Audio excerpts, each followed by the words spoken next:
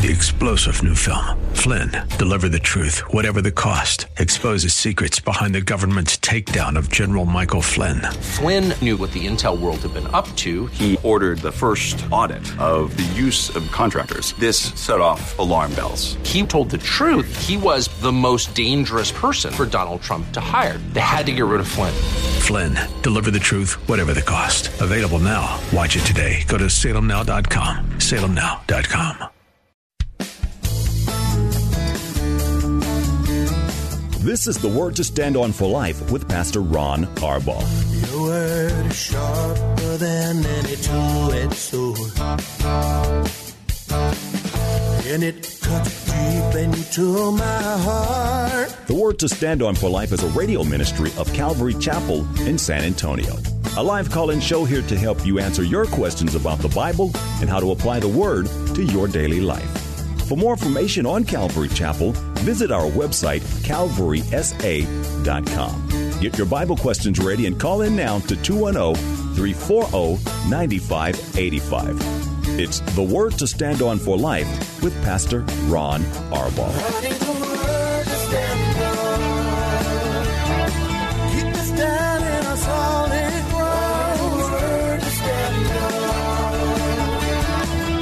Welcome to the Tuesday show. Thank you for tuning in. I do this often, but I was listening to the voice of the announcer. It's a man I know. His name is John, a wonderful guy and loves the Lord. But every time I hear that voice, I think it's really a crime that you and the listening audience have to listen to his voice, followed by my Winnie the Pooh voice.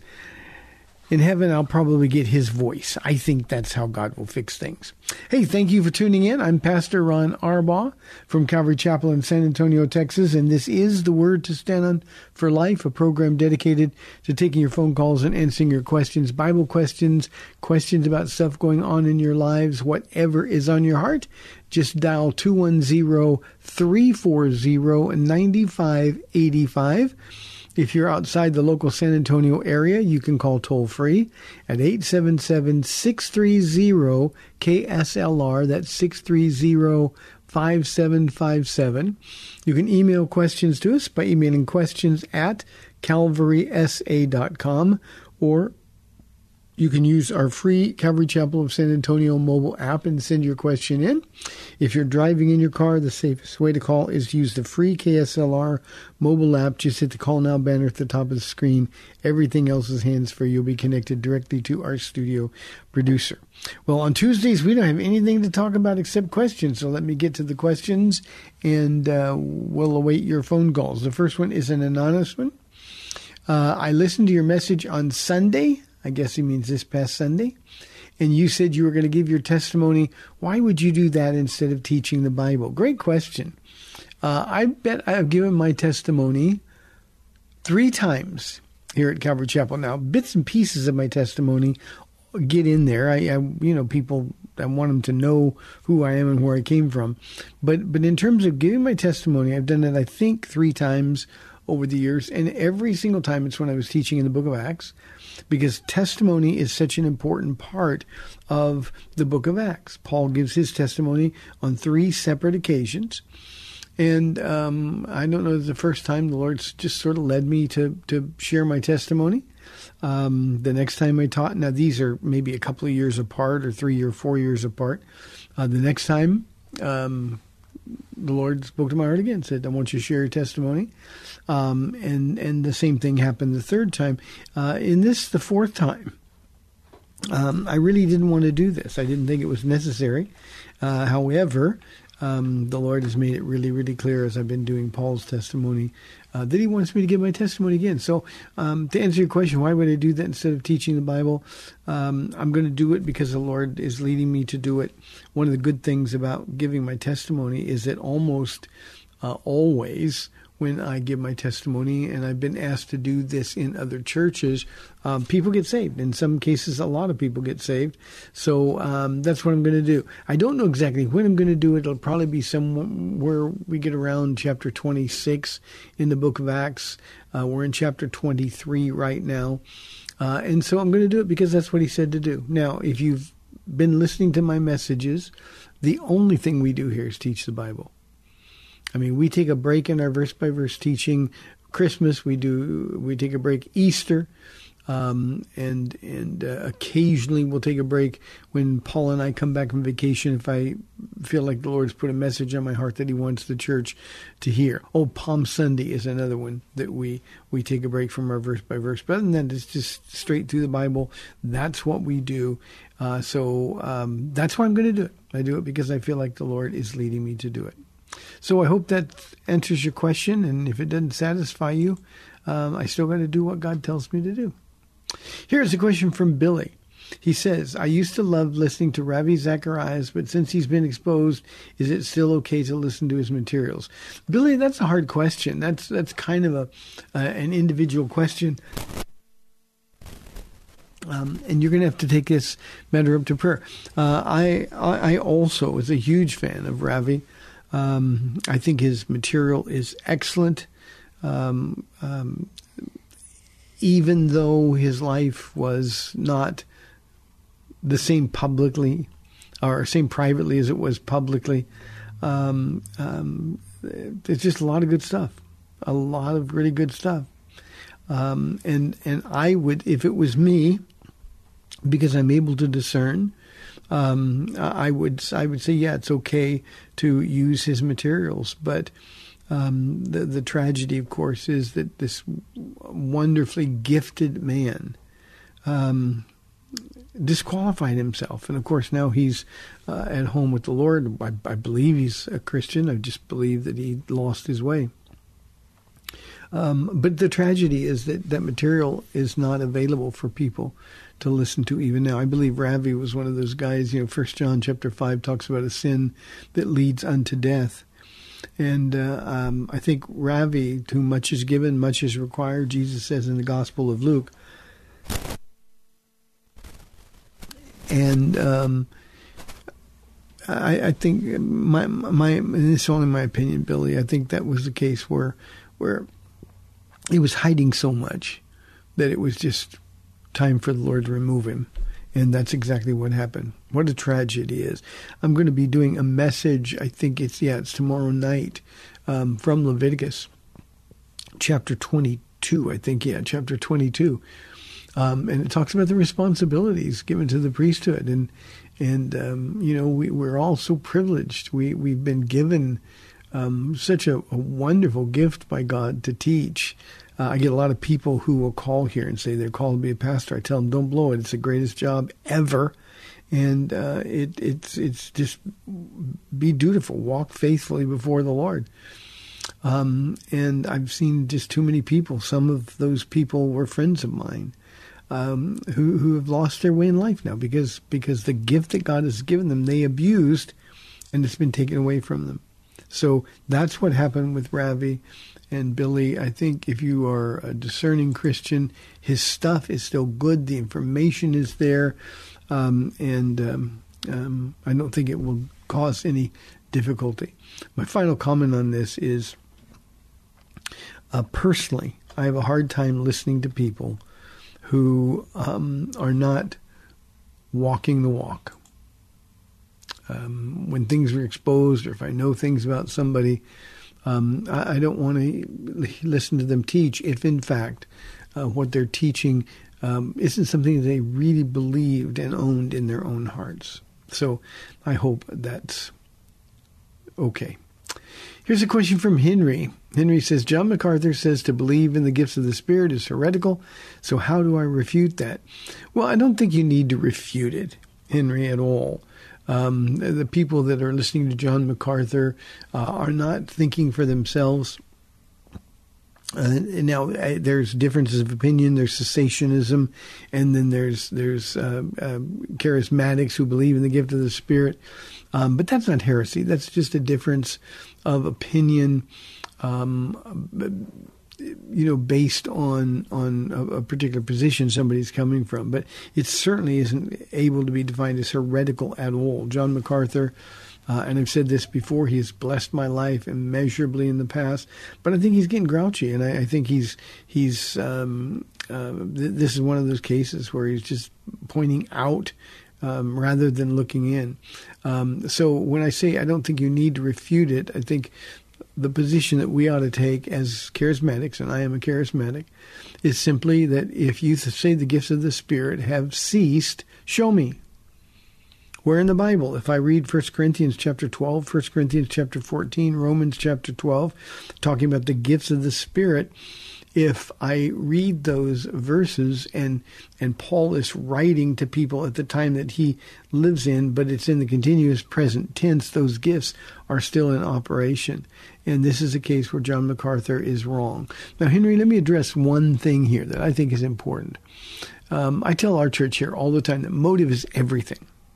Motive is everything. And I believe that men like John MacArthur, J. Vernon McGee, by the way, was a cessationist.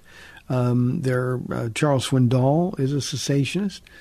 And I think what they've done is overreact to the abuse of the gifts of the Spirit that is so commonplace in many churches.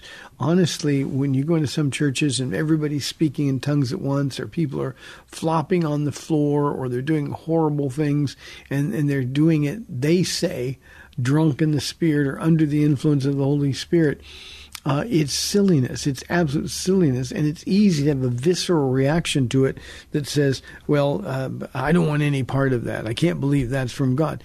Just because people abuse gifts doesn't mean that the gifts themselves are bad. Every good and perfect gift comes from the Father of lights, we're told. And every gift God gives is a good one. And the fact that some people abuse it shouldn't cause anyone to reject the gifts. What it should cause is that we look for a way to find balance in the use of the gifts. And the gifts of the Spirit, Henry, are wonderful. They're so necessary today. I said that'd be my last comment. One other. John MacArthur has a gift of teaching. Now, the gift of teaching is the same thing as the gift of speaking in tongues, at least in the tense in the Greek.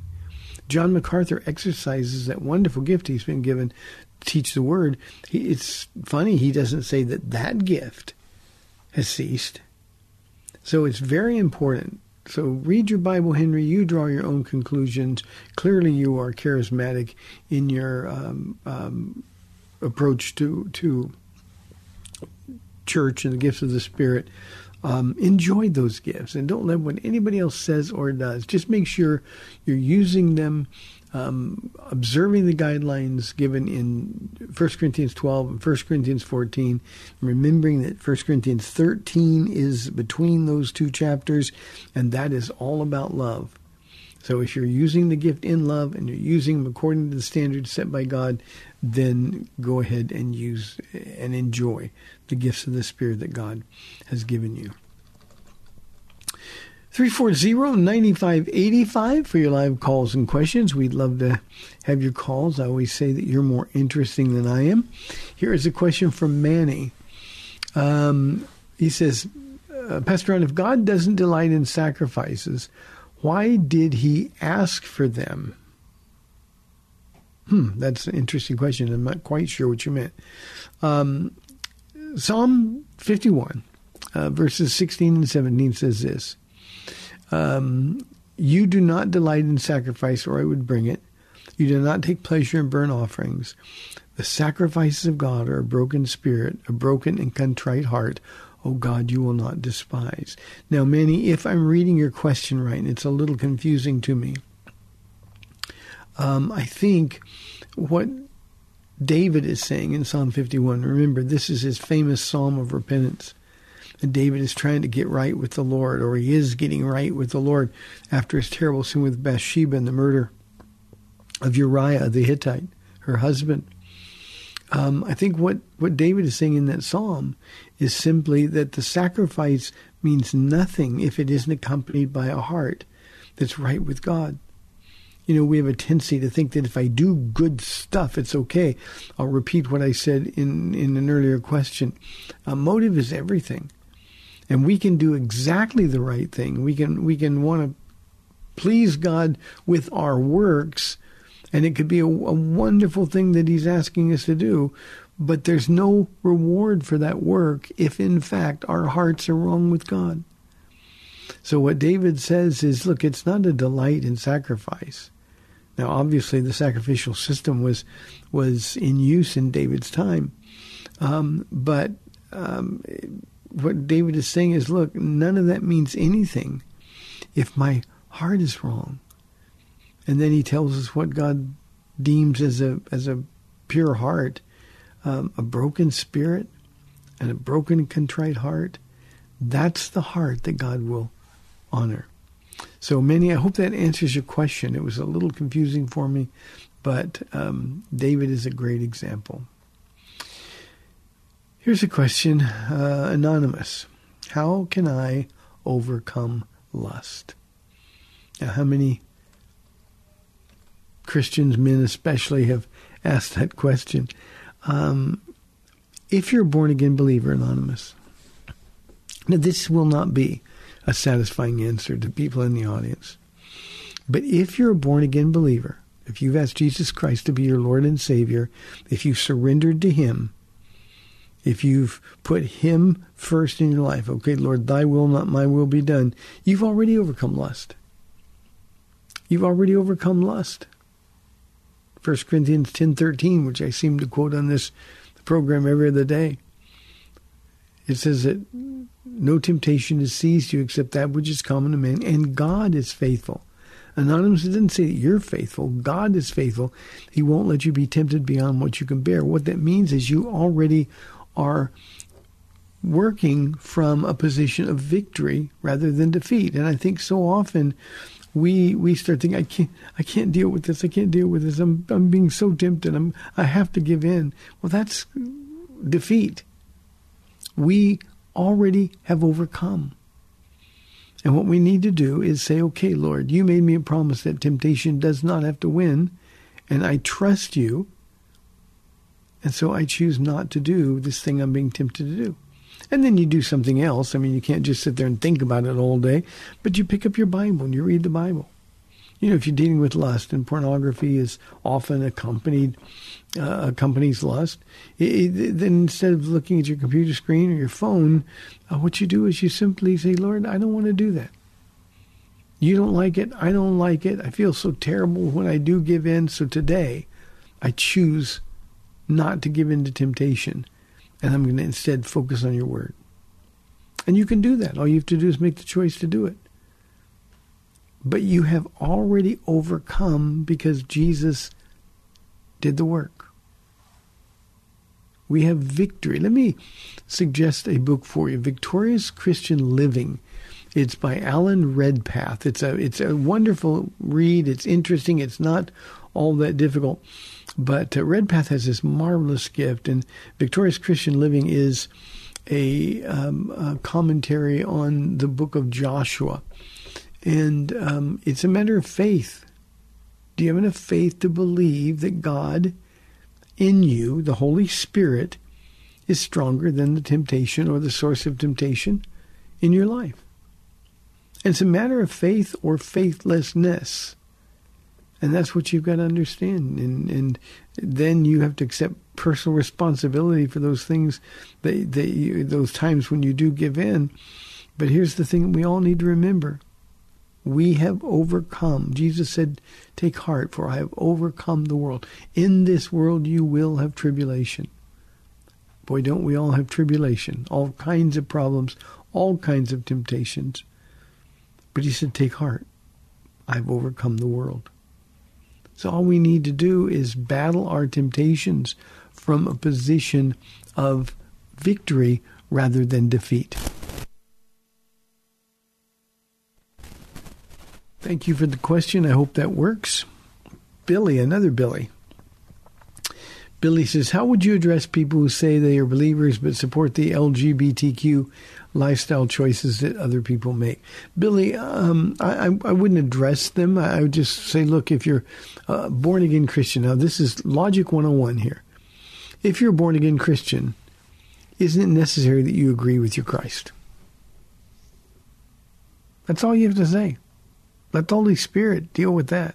Now, here's the thing, Billy. There are a lot of people who are professing Christians, and a lot of them are in the situation that you just described, where they are affirming and accepting of lifestyles that God hates. all you can do is tell them the truth. They better be right, because the stakes are high. The truth is, the reality is that those people are not really born-again Christians. It is impossible to say that you're a follower of Jesus Christ and disagree with him. Jesus never once asked me, Billy, never once asked you what your opinion on these things were. Jesus is a dictator, a benevolent dictator, a wonderful dictator, but a dictator nonetheless. And so he says, do this. We're in the book of Leviticus, as I pointed out several times on the program on Wednesday nights. And over and over and over. I think it's in chapter 19 where he does it the most, but chapters 18 and 19 in particular. But it doesn't stop through the rest of the book. He says, I am the Lord your God.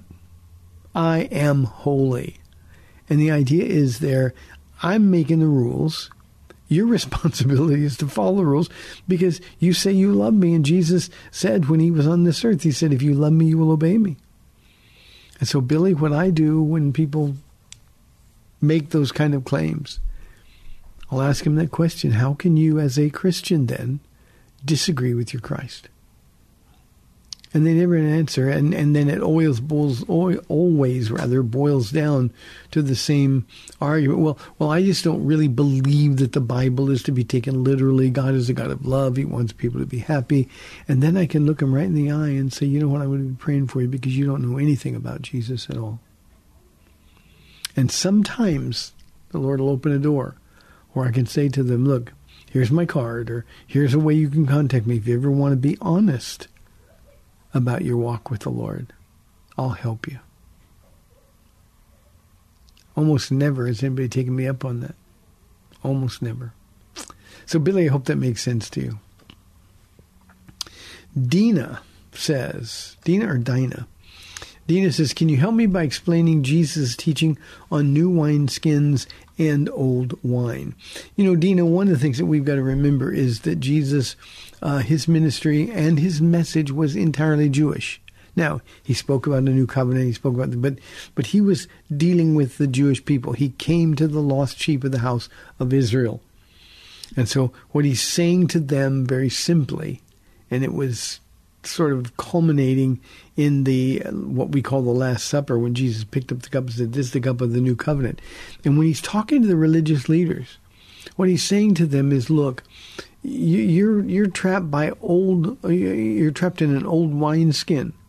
The law is an old wineskin. Jesus said, I've come to fulfill the law, not to abolish it, but to fulfill it.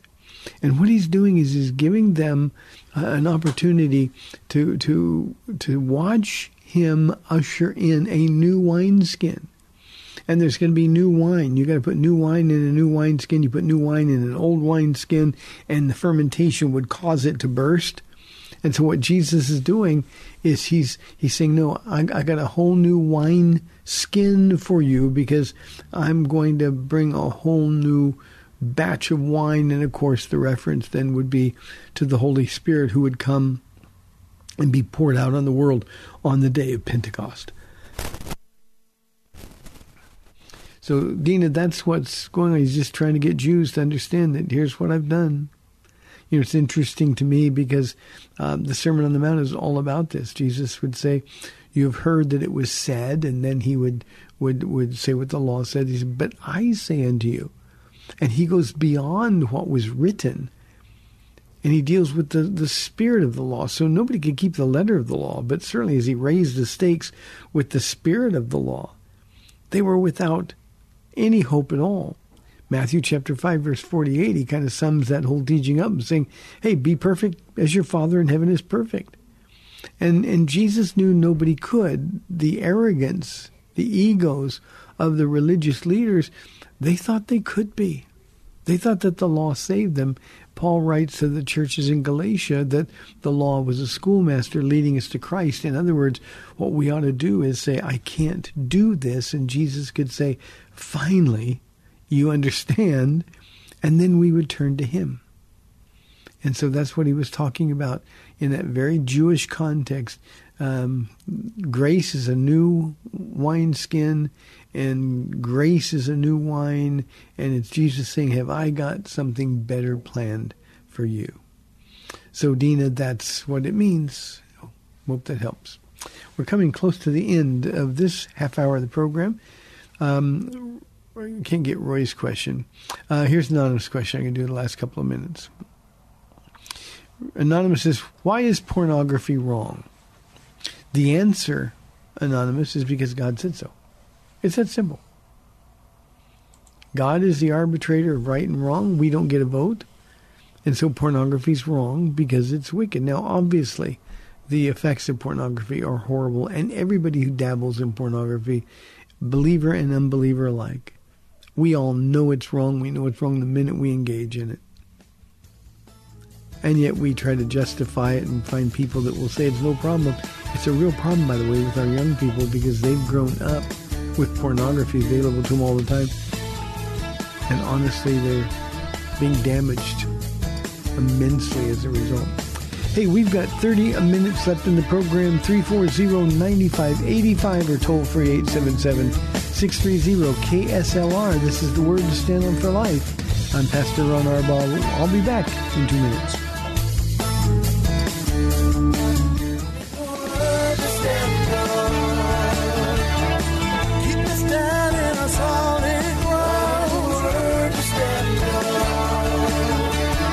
Welcome back to the Word to Stand On for Life. We're taking your calls at 340-9585 or toll free 877-630-KSLR. Now, here's Pastor Ron Arbaugh. Welcome back to the second half of our Tuesday show, 340-9585. The phones are quiet.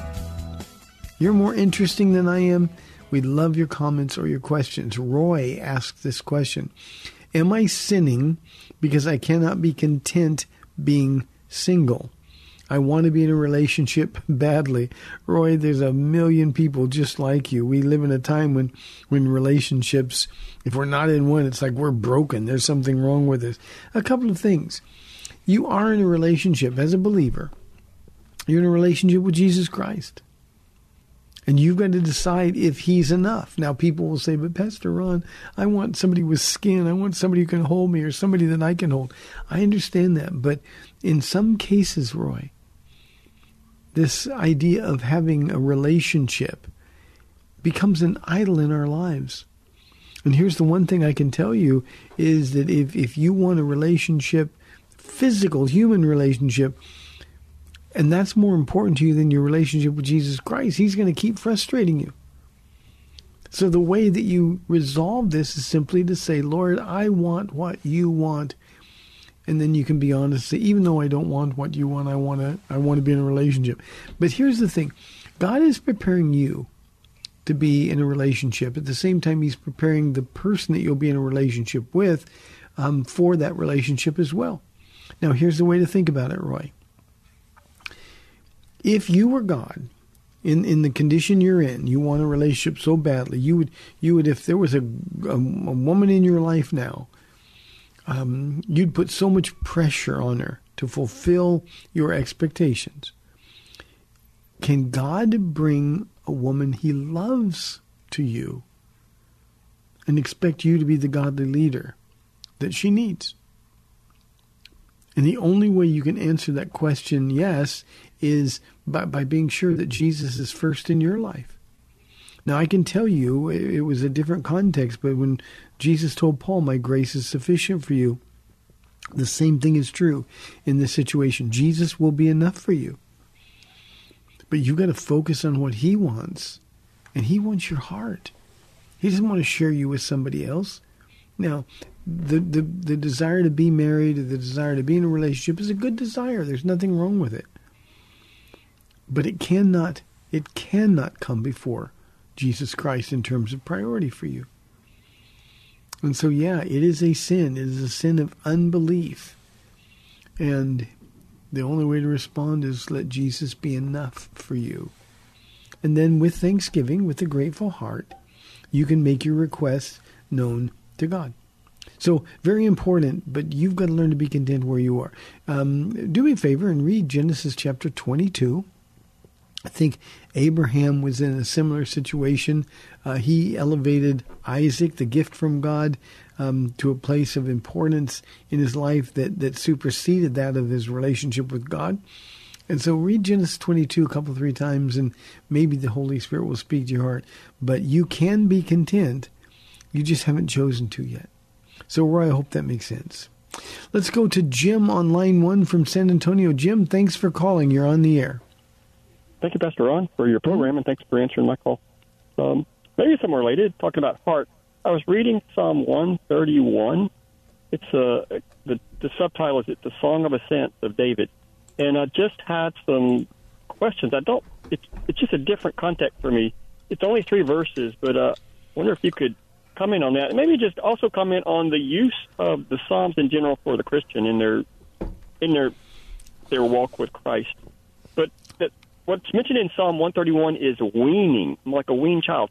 And also read it and then get off the air and maybe have you comment on it. But if you don't mind, I'll just read it. It's only 3 verses to get the context of it. I'd love to. Sure, this is New American Standard Version, by the way. "O Lord, my heart is not proud, nor my eyes haughty, nor do I involve myself in great matters or in things too difficult for me. Surely I have composed and quieted my soul, like a weaned child rests against his mother. My soul is like a weaned child within me. O Israel, hope in the Lord, from this time forth and forever." So the only reference I know about weaning is we talk about Isaac. Whenever Isaac was weaned, they had a celebration. I think it was Ishmael made fun of him, but that's the only reference I remember. But I don't really know in that context what weaning had to do with what David was talking about. Would that be something you could comment on, please? Yeah, Jim, I can. And I think a better reference for weaning than Isaac would be Samuel and Hannah's promise. Lord, if you give me this child, you grant my prayer, then I'll dedicate this child to you. This child will be yours for his entire life. And of course, God granted Hannah the answer to the prayer, and Samuel was born. And then she took Samuel home until he was weaned. Now, that would probably be a couple of years in the ancient world, maybe even more than that. And then she had to keep her promise. And that's exactly what she did. So she got that. She understood it. And that's probably closer to what is in view here. What the psalmist is saying, this is a psalm of David, a psalm of ascent. David is checking his heart. My heart's right with you, Lord. I'm not consumed with myself. I'm not trying to change the world or try to understand things beyond my ability to understand. But I've still quieted my soul. And David, as a leader of Israel, is serving as an example. And the weaned child reference, there's still that love and affection for your mother. And David is saying, look, my soul within me, I'm content where I am. And then the exhortation in verse 3 is, O Israel, put your hope in the Lord, both now and forevermore. So this is a short psalm, but it is a wonderful psalm. Now, a psalm of ascent can be 2 things. It can be going into a battle, or it can be going into or up to Jerusalem, and to connect with the Lord. And what he's telling Israel to do as their king is put your hope in the Lord, both now and forever. I really find it interesting because most Jews had no concept of forever. Eternity was a mystery to them, and yet David, a man after God's own heart, understood. So I think Samuel, as I said, is a much better frame of reference than Isaac. Do what God tells you to do. Keep your promises. Walk with the Lord. Do it in humility. He said in Psalm 51, a broken and contrite heart, those are the acceptable sacrifice of the Lord. Thank you, Jim. I appreciate the call very, very much. Here is a question that came in from Gerald. How do I balance Christian liberties and laying them down, as Paul says? What a wonderful question this is. He talks about this very thing with Galatians, also Romans. And Paul decides that the greatest use of his Christian liberty is to lay it down. I'm free to do all things, but all things are not beneficial. And Paul, in his particular case, he would lay his freedom down, his liberty down, but it was always for the benefit of somebody else. He said, to the Jew, I became a Jew. To those not having the law, like one not having the law. So he was concerned about the people. And what he would say, there's the situation in the book of Acts where when he returned to Jerusalem and everybody was nervous because the reaction to Paul being there was visceral. The Jews were afraid of him and they didn't like him because they had heard that he was teaching against the law and against Moses and against their traditions. And so James and the others presented an opportunity to pay for a ceremonial purification ritual and go through it themselves. They said, when people see you doing that, they'll know that you're not opposing the law. Now, Paul was never opposing the law, and he might have thought initially, well, why would I do that? I'm not under the law. That's legalism. But he did it for others. Now, Gerald, in Romans chapter 9, the first 5 verses, read that and just marvel at it. Because what Paul is saying there is that if he could, now he knows he can't, but this comes from the heart as witnessed by the Holy Spirit, he would give his place in heaven if only his brothers, the Jews, would believe. Now, if you've got that attitude, then it's easy to lay down your liberties. Now, let me make it a little bit more contemporary. If you're going out to a restaurant and they ask you if you want a drink, there's nothing sinful about having a drink. But maybe you're there with somebody who's a young Christian. And that young Christian might be influenced. Maybe they'll look at you and say, well, he's a mature Christian, so if he can drink, I can drink. And maybe he's not equipped to balance the alcohol or to deal with it in a balanced way. And so it's better to say, you know what, I'll just have a glass of water or a glass of tea, thanks very much, and do it for him. Do it just for the benefit of somebody else, to set an example. And when Paul's speaking to the Romans, the conclusion he comes up to is it's always better to use your liberty for the benefit of somebody else. Thinking about the other person, thinking about the effects, or thinking about the consequences of your choices, how it would help or how it would hurt. That's the way to do it. So that's how you balance. Now, don't let anybody, Gerald, make you a legalist. The idea isn't that because somebody might be offended, I can't enjoy this liberty. I know people that don't think you should watch movies or just other kinds of entertainment. Don't let them put you in bondage. At the same time, be sensitive to where they are in their walk with the Lord. Now, let me make one other thing really, really clear. In the context of this, in Romans, the conclusion Paul comes to is that the legalist is the weak Christian. The man or woman who can balance their freedom, that's the mature Christian. And the mature Christian is always expected to give up something for the weaker brother or sister in the Lord. So that's the answer, Gerald. Thank you very, very much for the question. 340-9585 for your live calls and questions. Craig says, Pastor, what exactly does Jesus mean when he says we can move mountains into the sea if we believe? Craig, when I was a brand new believer, this really bugged me because I'm a very logical thinker. And so my first thought is, why would anybody want to move a mountain into the sea? That doesn't make any sense to me. But then you understand Jesus' message was completely Jewish, and his target audience was Jews. And then you kind of dig in and you understand that in Jewish thought, a mountain wasn't a literal mountain. He was just using the mountain. They would look around the Sea of Galilee surrounded by by hills and by mountains. And he's simply saying, look, if you have enough faith, you could even move that mountain in the sea. In Jewish thought, a mountain was something that was an insurmountable problem, something that was so big, so impossible. And Jesus, and that comes from Zechariah, I think it's chapter 13. I don't know that for sure, but it's in the latter part of Zechariah. A mountain is just one of those impossible things. I'll give you an example. When Nehemiah went to Jerusalem and found the condition of the wall. Now, the wall was the source of defense for an ancient city. And when he saw that the situation was much worse than he ever imagined. I mean, he couldn't even take his horse. He had to get off of his horse, and he couldn't move. It seemed impossible.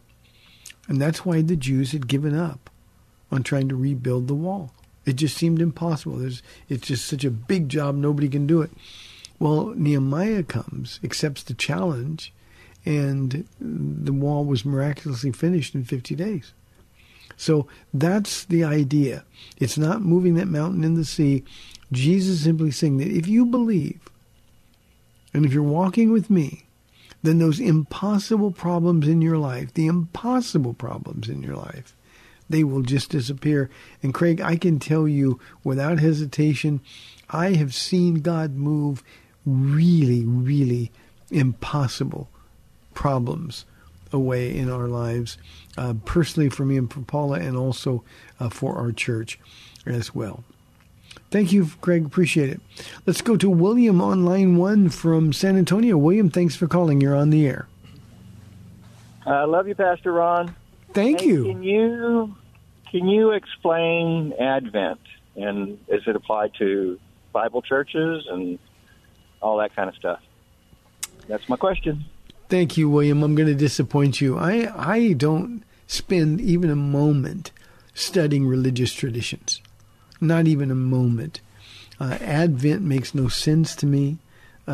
These are religious, extra-biblical religious rituals, similar to Ash Wednesday and other things. And so I just don't spend a moment even trying to understand them. So my understanding is very, very basic. And I wouldn't want to address it on the air. I wouldn't want to misrepresent their position. But here's what I can say.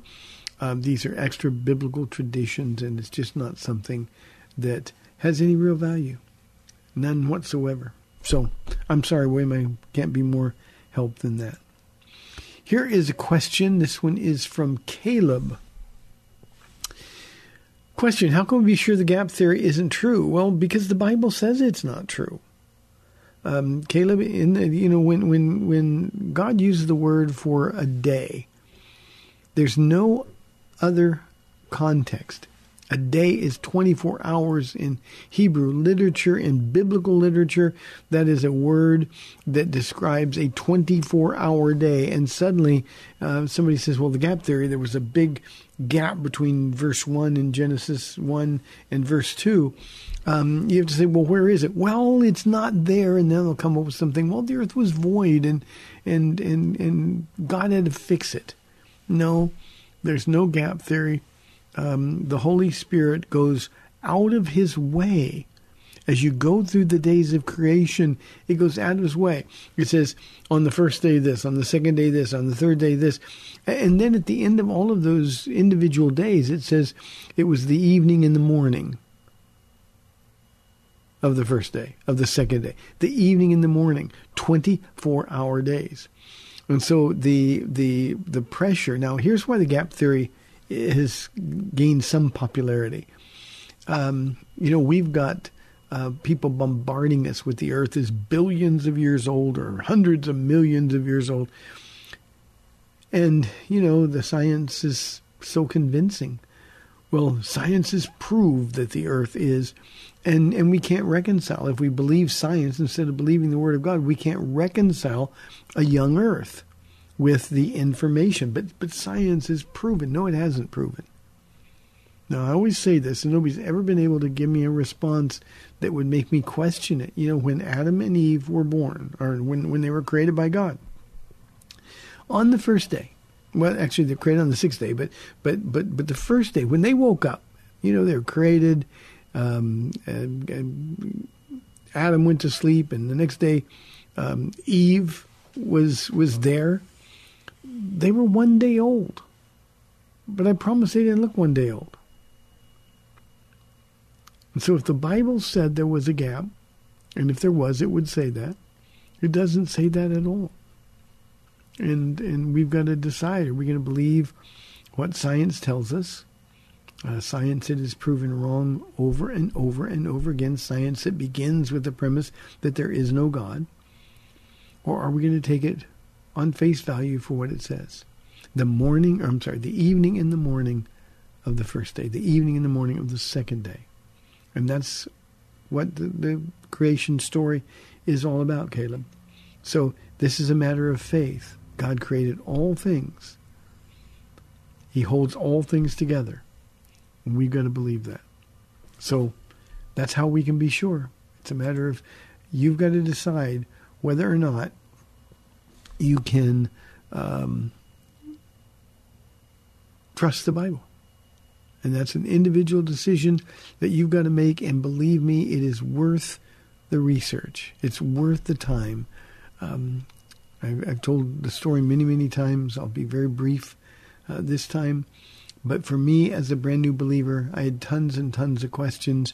And everybody would say, well, the Bible says. When I asked Christians, what about this? What about, well, the Bible says. And it didn't make any sense to me. I'd never opened a Bible before I got saved. And it didn't make any sense. How could this be the Word of God and still be written by men? And as an unbeliever, before I got saved, it's just an ancient book written by men and doesn't really have any value. Well, when I got saved, I had to find out what was true. And it took me almost 3 months, and I had that come to Jesus moment where I had to choose. He proved to me that it was His Word. And I had to choose, am I going to believe it?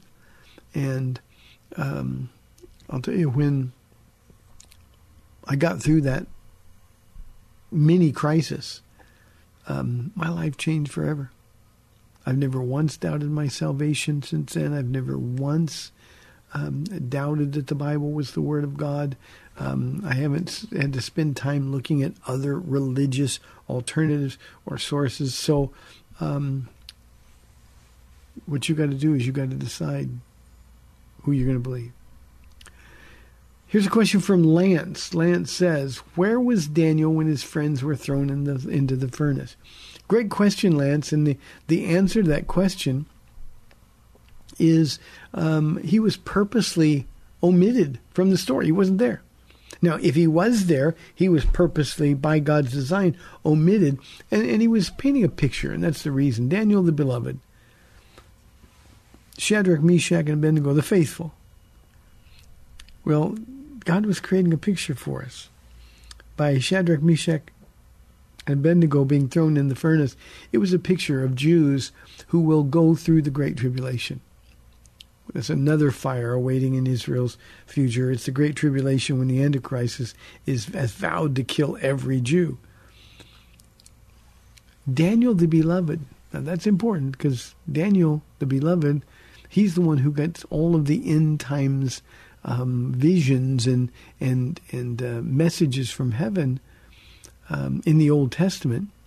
Sort of the counterpart to John the beloved in the New Testament. And they're the ones who got John got the revelation. So the end times prophecies are given to those two characters. Daniel, being absent from that fire, is a picture of the church being taken away to be with the Lord during the Great Tribulation, the 7-year period of time that we understand is the worst time in the history of the world in terms of difficulties. So Daniel is absent by design. His friends are there by design, and God has a message in that for all of us. Great question, Lance. Thank you very, very much. I'm sorry, it's not Lance, it's Lane. You guys please understand, I'm visually impaired, so I see things that aren't there and sometimes don't see things that are there. So thank you very, very much. Let me see if I can get one more question in for the program. Bob says, what do you think about churches who put pastors on a pedestal? Do you allow people to do that to you? I'm not on a pedestal. I'm kind of short, so I may have to stand on a box sometimes. But no, the pastor is just a tool. That's all. And I think we live in a celebrity culture. People love to know that their pastor's famous and he's cool and he's that. So, Bob, in our church, we don't have anybody cool here. It's that simple. Jesus is the only cool one here at Calvary Chapel, and we keep him on a pedestal. And we who are servants, we really and truly do know who we are. And apart from Christ, we're not much at all. So those churches that are reveling in the celebrity of their pastor, they're the ones who are missing out. They're the ones who are missing out. So, Bob, it just is something, obviously, that shouldn't be done. I always giggle a little bit when somebody asks, do people put me on a pedestal or those kind of questions? How do I stay humble? Those kind of things. Believe me, God is really, really good at keeping me humble. Hey, thanks for tuning in today. You've been listening to The Word to Stand On for Life. I'm Pastor Ron Arbaugh from Calvary Chapel in San Antonio, Texas. I'll be back, Lord willing, tomorrow on AM 630 The Word. We'll see you at 4 o'clock. God bless.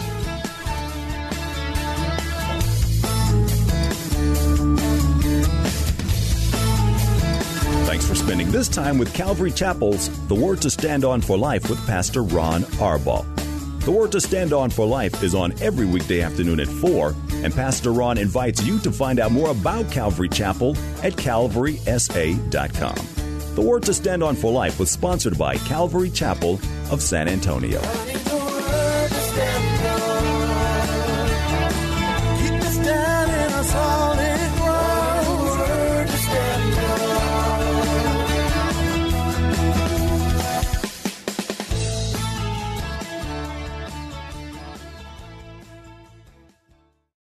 Three-star General Michael J. Flynn, head of the Pentagon Intelligence Agency, knew all the government's dirty secrets. He was one of the most respected generals in the military. Flynn knew what the intel world had been up to. He understood its funding. He ordered the first audit of the use of contractors. This set off alarm bells. The explosive new documentary, Flynn, Deliver the Truth, Whatever the Cost, uncovers the facts behind this scandal. Flynn told the truth. He was the most dangerous person for Donald Trump to hire. I find out the worst enemy that I'm going to face in my life is right here in America. They took my assessment and they wanted me to change it. And I was like, I'm not changing it. They had to get rid of Flynn. With in-depth interviews, archival footage, and never-before-seen personal records of the man behind the headlines. I just felt like I was drowning. Flynn, Deliver the Truth, Whatever the Cost. Available now. Watch it today. Go to salemnow.com. salemnow.com.